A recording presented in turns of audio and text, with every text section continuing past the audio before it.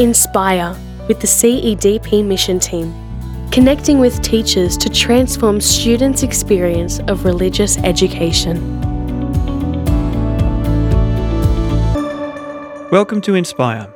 My name is Scott Carroll. I'm a teaching educator with the Mission Team for Catholic Education in the Diocese of Parramatta.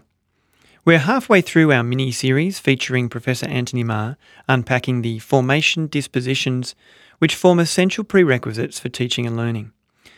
In the last episode, we focused specifically on the formation dispositions that make up the head domain. In this episode, we focus on heart. Here's Anthony. The second disposition is the heart, and like the previous, there are four aspects to it. Possibly easier to understand in more everyday language. To be contemplative is the first. Again, contemplative comes, or rather leads to action, and we have this phrase in the rationale and in the curriculum learning cycles. We are contemplatives on action, and we carry out action and then contemplate. Contemplate, action, action, contemplate. Otherwise, we can quickly become a headless chicken and running around from one disaster to another without stepping back and discerning. When we step back and discern, because we come out of our Catholic tradition, we go to Scripture. We go to the teachings of Jesus or to the Psalms or the prophets, and we reflect and we discern on our action, and then we take action again. And that's a lifelong process of contemplation on action and action on contemplation. It is, for those of you who follow the Pope Francis's writings, his method. He recommends this to us. It comes out of the Ignatian way or Ignatian spirituality. So be a contemplative in action, Francis would say. To be empathetic. Now, empathy is rather an interesting thing, and there's been lots of discussions about empathy, particularly in the context of education over the last couple of decades.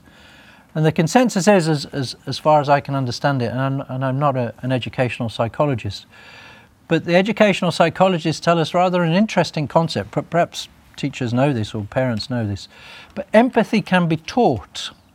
So I am told.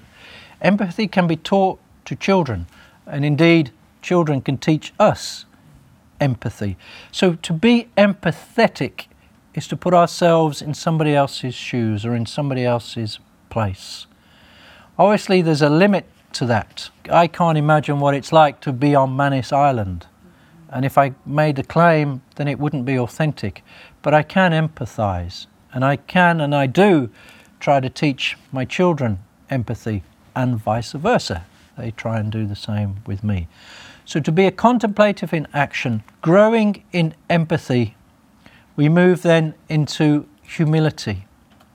Now, humility is a central component of our rationale and of our learning cycles. We say in the rationale, as I'll move to shortly, to be humble in the way of Jesus.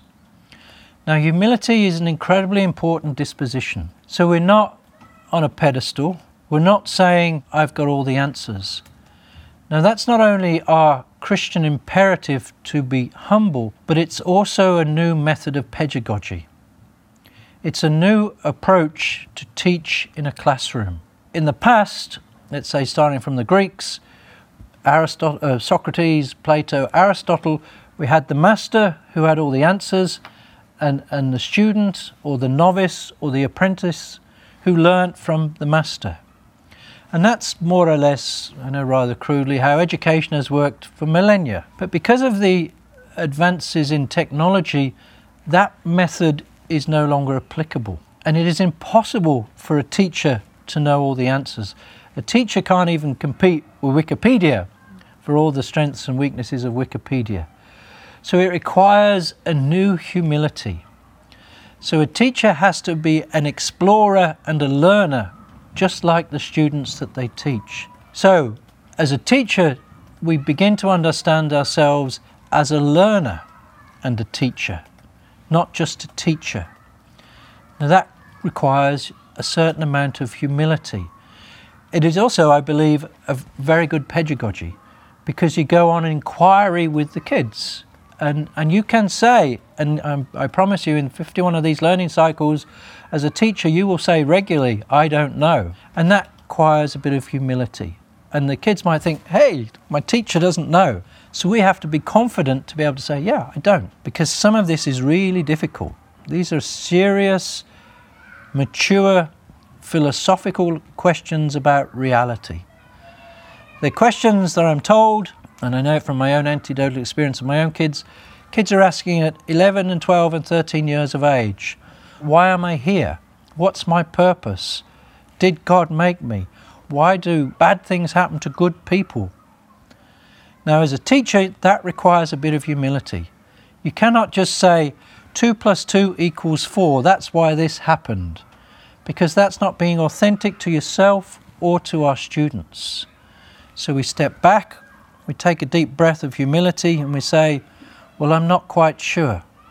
But this is what this group thinks, or this is what church teaching says, or this is what Scripture says. And so we go on a journey together. The fourth disposition of the heart is to be loving, to actually be caring and considerate of the people who are around us. So the heart dispositions: be contemplative in action, be empathetic in our teaching, be humble in our pedagogy, and being loving, actually loving the people that we care for. The best teachers are caring and compassionate and want what's very best for their children and have their children's best interests at heart, to be loving.